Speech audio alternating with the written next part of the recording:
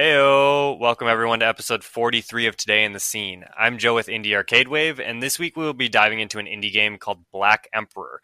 This game is a Japanese motorcycle-inspired endless runner, and this was an independently developed game that was found by the people over at Bumblebear, Nikita and Josh, and they actually brought it to an arcade cabinet along their line of Killer Queen and everything. So today I have Tomas Vicuna with me today. How are you doing, Tomas? Hi, good. Thanks for having me. Yeah, thanks for coming on. I'm really glad you were able to make it so we can talk about this game that I've played so much at the Up Down in Minneapolis, and I had a blast playing it at what was that Bumble Bash 4 in Tennessee. Before we jump into everything, I just want to remind everybody that's listening, if you enjoy what we're doing here at Indie Arcade Wave, don't forget to subscribe, like, and share the podcast. Whether you're listening on Spotify, Apple, whatever podcast platform, or YouTube, it helps us out a ton. It helps us grow the community and give these developers a little bit more light. So I want to jump right in here. Tomas, just introduce yourself and let the people that are listening know who you are and what you do. Well, hi, my name is Tomás Vicuña. I'm the developer of Black Emperor. Yeah, that's sort of like the short answer. Perfect. Yeah, so I guess we'll jump right into the game and Black Emperor. And for the people that are listening and aren't watching on YouTube, can you describe the game to them so that they have an idea of what we're talking about? Like, what is this game? What does it look like? So I would say like it's a very minimalist game. It's sort of it is an endless runner. Well, you control like this Japanese motorcycle Bosozoku character, and it's driving through the desert, and you're trying to maintain yourself on screen as long as you can. And if you go too fast, you die, and if you go too slow, you die. And yeah, you're just trying to maintain yourself on the road as long as you can.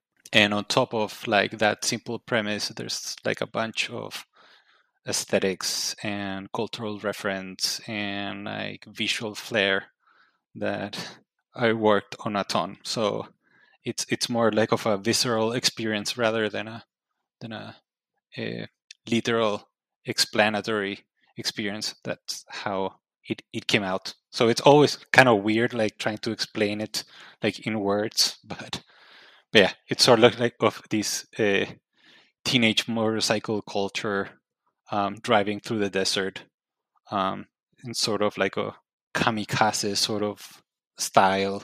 Yeah, I think that's a perfect description of it. I mean, really, when you come up to the game and you see it, it's basically a Japanese motorcycle driving through the desert just continuously, and you have to stay on the road. If you fall behind, you die. If you go too far ahead, you die. If you run into a guardrail, you die. And the sand slows you down like crazy. We have a decent idea of where the inspiration for this game was drawn, like you've already said. Do you know, or can you recall the moment that you kind of were like, oh, this would be a really cool thing to make a game out of? It's kind of as everything that like there's like a long version of the story and a short one. I'll try to make it a short one, but Go ahead it and tell the came. long story. We're totally cool with that. It sort of like started. I used to be a filmmaker, not a programmer, and I have like little relation with video games. And I reach a point in my filmmaking career where I started playing around with the idea of doing something else than filmmaking for a little bit in order like to gain more perspective, and then eventually like come back to film like with more experience accumulated and make more interesting films. So I had like some kind of a couple of decent short films that won a couple of awards. So I had like a portfolio that could allow me to apply to some sort of scholarship or something in order like to investigate another field for this purpose. That's where the idea of getting involved with video games came about. So yeah, I applied to this graduate program, and I was lucky to get the scholarship and then got into the program. And then when I started the program, I realized like I don't know programming and I don't know how to illustrate or like draw. And I said like, well, programming it's more difficult than drawing, so I'll start with drawing. And some people liked it. I liked it too, but I was not like a trained designer in order like to be like an illustrator or something. Like I could only do one style, right? So people thought like it was like unique or interesting, but I was not gonna be able like to, or I couldn't imagine myself being an illustrator because it was only so far one style that I could do. And so then I said, well, what could I do? And it's like a a two option sort of thing. And I said like, well, I have to learn how to program. So I took all the courses of programming that I could. I took courses in the computer science department. It was kind of a stressful because if you fail one course, they would take the scholarship out, and I would get kicked out because I had no funding. But it managed to pay off. And well, just to explain a little bit the context, Black Emperor, or the first version of Black Emperor, was my first attempt to do a video game at all, like something that I could call my own. But it was like the first prototype was done when I was really bad at programming. Like I think I took like the code from a prototype of a very raw Super Mario uh, jumping physics class that I was at, and then I like sort of like replaced the sprites and then turn it all black and white. As I was telling you, I couldn't like draw very much, so I put everything in like in black and white. At first it was like a black and white game, and it sort of like turned it out interesting. Like it had like the Japanese, like again, like Black Emperor is also, as many of the listeners or you would know, there's this band called Godspeed You Black Emperor, which is like a post-rock Canadian band that took the name from a Japanese documentary from the same name, which is like a cult documentary. I believe like it's from the 80s or 70s, um, which is like a documentary about a motorcycle gang called the Black Emperors in Japan, or I believe it was in Japan. It was in Japan, and I sort of when I did the first prototype, I thought, oh, that's a really cool concept, and try to like paste something, but for self-educational purposes, right? So I said like, well, I cannot do a lot with programming, I cannot do a lot with illustrations, but I know this really cool aesthetic and this really cool idea, and I'm just gonna carve or shape whatever I can do around this concept. And that turned out to be okay. Like some people liked it or didn't like it that much. But I felt like there was something special there. And then I continued to learn more about programming, more about illustration, and then the moment of my thesis came. And the moment of the thesis was like, well, you should come into groups of people and do a video game, or you could do solo, but we don't recommend it. And I said like, well, I'm not gonna be like a trained illustrator, I'm not gonna be like a trained programmer either. Maybe I'll take like this first pseudo game that I did, and now that I know more, after like this couple of years that I've trained myself on how to program, how to illustrate, and I'll try to do what was actually like in my head, let's say. And so it was like a little bit of this experimentation on really trying to polish down infinitely on this really minimalist idea, again with the other coordinate of knowing also my own capacities, or how could I stretch my capabilities, like and always like within the safe safe space of knowing that it was not going to be a commercial game, but it was done in a more self-educating manner. And the thesis turned out to a couple of people or some friends within the brothers started to like it and started to get it excited, saying like, you should release this stuff. And I started like looking at a format where I could release it, because I used to play it like in the computer, like with whatever, like. And somebody said like, you should release it on phone, like everybody has access to a phone, it would reach a larger audience. So I just like started doing it on phone. That's why I'm not sure if this is in the recording, but before you asked that question, I was saying like it was not originally intended to be a cell phone game either. It's sort of like it was what was available at the moment. In fact, like somebody said, like this would be like a really arcade game, and I said, like, yeah, it would be, but like like, how can I make like this arcade game? Like, I don't know. Again, like somebody said, like you should do it on, like, on a phone. So I started adapting on a phone. The problem that with the phone was I had put so much weight or so much interest in the visuals that with the small screen, a lot of that was being lost.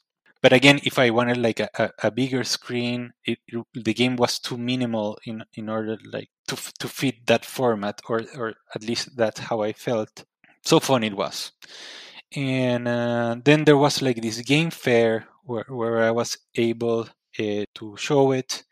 And what I did was I put like a screen with Boso Soku, like which is motorcycle gangs from the 70s, like Japanese motorcycle gangs, like footage, like documentary footage from that on one screen, and on the other I was like projecting into a big screen, um, a phone screen. So I had like the phone connected to a giant screen, so people would come up and play with the phone, and everybody would look into the giant screen basically.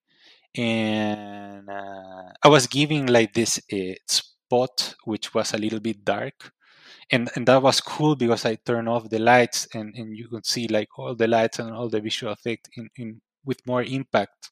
And then I brought like a board, and people started like drawing their high scores. So I think like thinking back, I think that's where the first moment where the dynamics of an arcade sort of logic started to happen. Like people were starting like to write their high scores, and people were doing the line. When somebody would get the high score, people would start to scream around like this exposition or fair. Like there was like a rumor that this weird game all in Japanese was happening. So it turned out to be like a special moment at that event.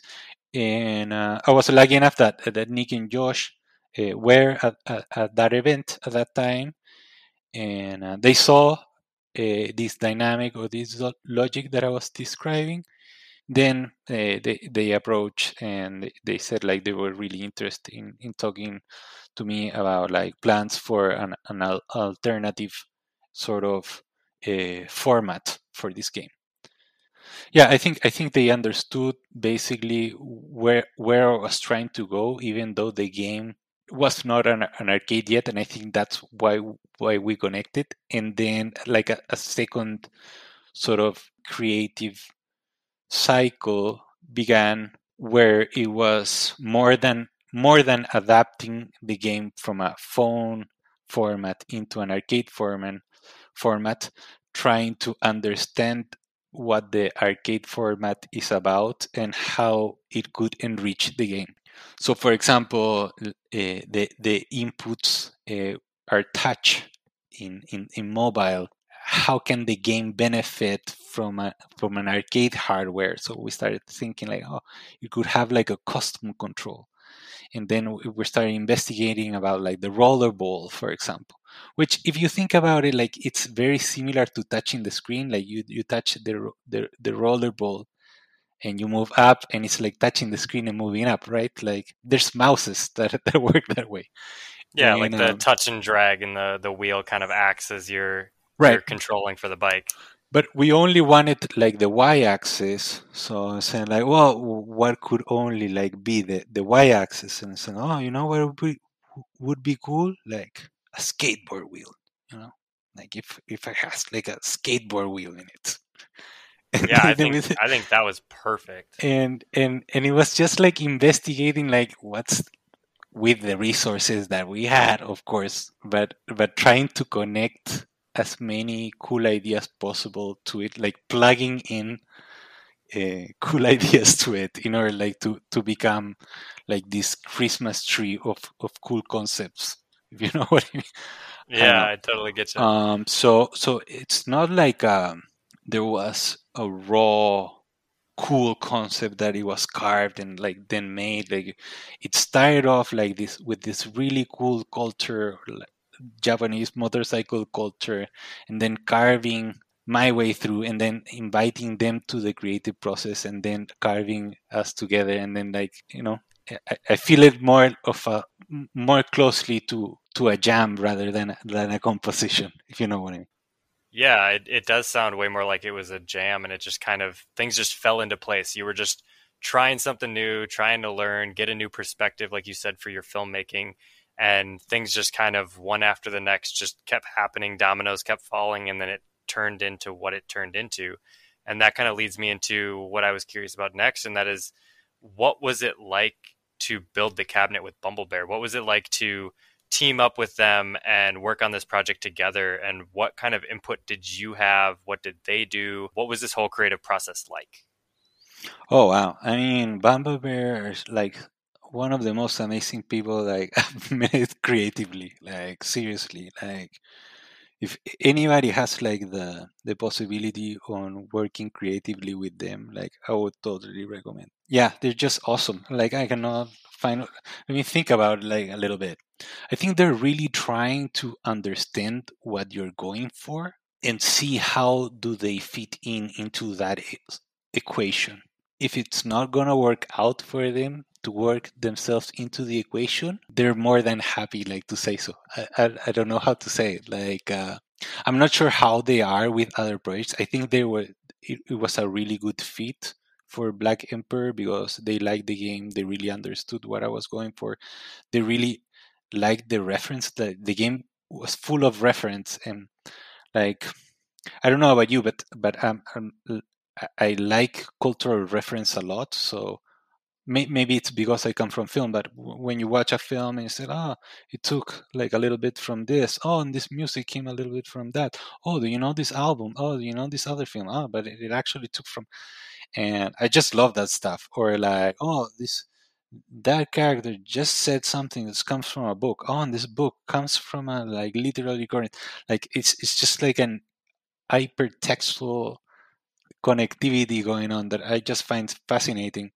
And I think they understood that the game had a lot with that. So I was trying to show where the different ideas were coming from and what were the sort of music that I like, what was the sort of aesthetic that I like, what sort of painters was looking at. And they were just like trying to exponentiate that. I don't know how to say, to multiply like whatever concept I was throwing it. So it was like, oh, what do you have for the backgrounds? Oh, I was looking at this Japanese like painter, and they will come up with another Japanese painter, and it's like, oh, I was looking at this sort of tattoos like they do, and they will come, oh, we're looking at tattoos now. Oh, I got like this book of tattoos, and I don't know. I just found like we were really synced, and they are really committed into doing unique arcade experiences. I totally understand that vision. So I think I'm sort of biased in that way that I really love Bumblebear. Yeah, that's what I could say about those guys. If you're listening, I love you guys. Yeah, I mean, like it seems like they're super cool, and Nikita's always really, really, really cool when I reach out to him, and we've talked on the podcast a couple of times, and they just seem to be a really collaborative team and willing to take ideas from anywhere. And like you said, you're looking at different artists and tattoos and different cultural references, and there's so many things that they could tie into the game to really build the story out of something that you originally created in such a simplistic manner. Like you had just the bare bones. You just there's forward, backwards, up and down, and there's not too much movement outside of that.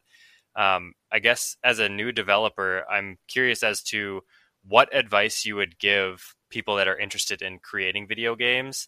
What advice would you give them to just get them started? You know, I mean, the hardest part of doing anything or creating anything is getting going. What would you say to them to kind of give them that push forward? That's a tough one because I don't consider myself like a super expert on how, but I could give like the advice to an old me who's just starting, if that's fair enough. Yeah, that's totally fair. Prototype a lot, playtest a lot, trash ideas a lot. So build it and don't be afraid to throw it out. Yeah, and don't be afraid like people don't like it either. I think when I was just starting off, I was like kind of afraid that people were not liking it because there's like a certain moment where you show a prototype and you're like, and somebody who's playtesting it is like, ah, this sucks. Or it doesn't say it to your face, but you know that that's what they are thinking. And you're like, ugh, but I know like I'm not showing them the real version, you know? And I think that's a prompt of either work harder or like don't take it so seriously and just don't be afraid to trash it and go on to the next prototype. Like I have like somebody, but this was before like the video game my video game era, like in the filmmaking era, but who was saying like you can only be creative when making, and I think that holds true for video games at least. Though I think in my case, like I love prototyping, but I don't love doing final products. But yeah, I think that's a different story. But if you're just starting out, I think doing a lot of prototypes would work. Yeah, I mean, I'm hearing just try it. I mean, like you can always spend some time and make something, and if it doesn't turn out the way you want, you can start over. Like it's not the end of the world if you need to start over on a project, and not everybody makes their best project right away. You probably had plenty of prototypes. Yeah, and you know what? Like trash it might be a little bit harsh. Not you put it that way. Like for example, with the story of how Black Emperor came to be. Like this was my first prototype, and probably I was not happy with it. Like I had this idea, and then it was my first try, and I said, "Wow, this video game making is so hard." And then I had like the possibility, like a couple of years later, like what do you want to do? And I decided like to take that prototype, take the dust off, and like polish it out, and now it's an arcade cabinet. So it's not maybe it's not about like trashing it, but maybe you can save it until you learn enough to know how to execute it. You know, Yeah, put it on the shelf for later. right? I think that's it. And don't take criticism too seriously. It might not be because like the game sucks or anything. It might just be because your capacities are not there yet in order to execute the amazing idea that you have or something. Yeah, I mean, the other thing is maybe the game's not done. You know, I mean, if you're in prototype and you're testing, clearly the game isn't done. So if they don't like it, you can take that feedback and use it as improvement. Don't take it as harsh criticism. I agree. I agree. That's like a super positive vision. There's also like the other side of the blade, which is like I don't know. At the end, it's super personal, you know. But people who keep trying on some idea, like I know this, like you play it and you feel like it's not the prototype is not going anywhere, and you feel like you understood what they were going for, and it's still not gonna work out. And you see some people like trying and trying and trying, doesn't work and doesn't work and doesn't work. And sometimes you say like, oh, they should just give up, you know. And sometimes you have to like sometimes that happens to you too. So it's also like being honest. Okay, maybe this sucks, I'm just gonna go to the next idea. It's like a double-edged sword. Like I guess that's where the first mode of expression was coming from. Don't be afraid of trashing the idea and go to the next one. Like, don't become too obsessed with one thing. Maybe you can put it on pause and move to the other thing. You just like maintain yourself in creative movement. I don't know, for those creative juices to keep on surfacing. Yeah, just make sure you're moving. You can always take Right. that idea, put it on the shelf, work on something else, and maybe an inspiration from that next project gives you that missing piece you needed for the last project. Maybe Exactly. that moves you forward. Or maybe you're creating a single player and you put it in the shelf, and 2 years later you take the dust off and you take it off the shelf, and it's not a single player. It's actually like, I don't know, a horror game. Like a horror multiplayer game. It can always change. You never know. Yeah.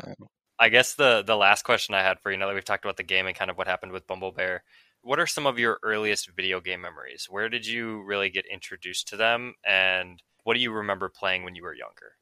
Well, I used to have like a Nintendo, and I used to play a lot of Mario, and I really used to like it. It's very generic, my answer, but that's my first video game experience.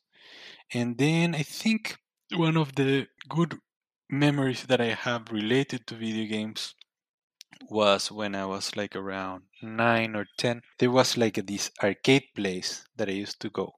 I didn't go a lot. It was like summer, and I believe it like was like only one summer that I went, or maybe 2 summers. It was not a lot, but there was like a moment where it was cool to go to.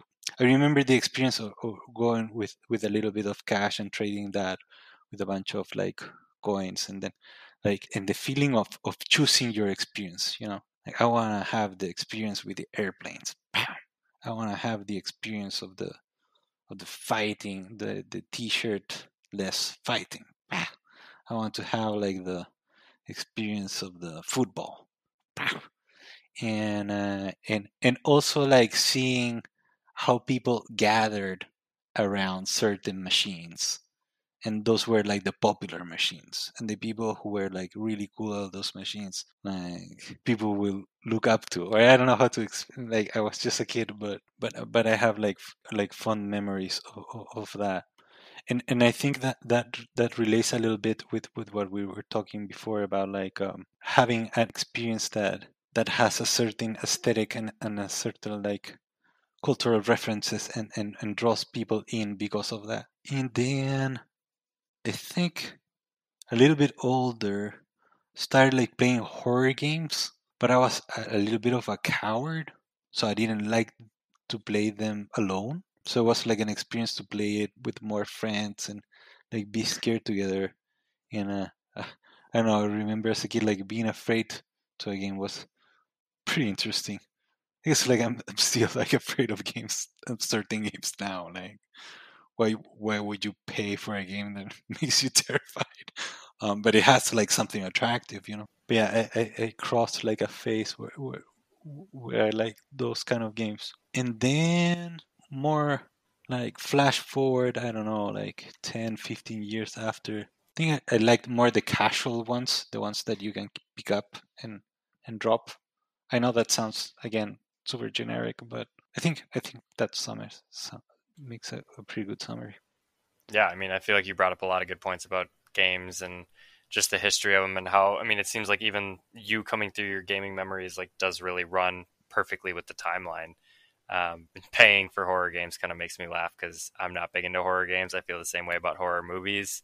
I don't really want to pay for the experience of being scared. That's not something that really drives me, but I think that's interesting the way that you like to play horror games and everything. I guess to wrap everything up with you, Tomas, just give any shout outs that you want, as well as any social media links where they can check out maybe projects you work on in the future and or anything with Black Emperor.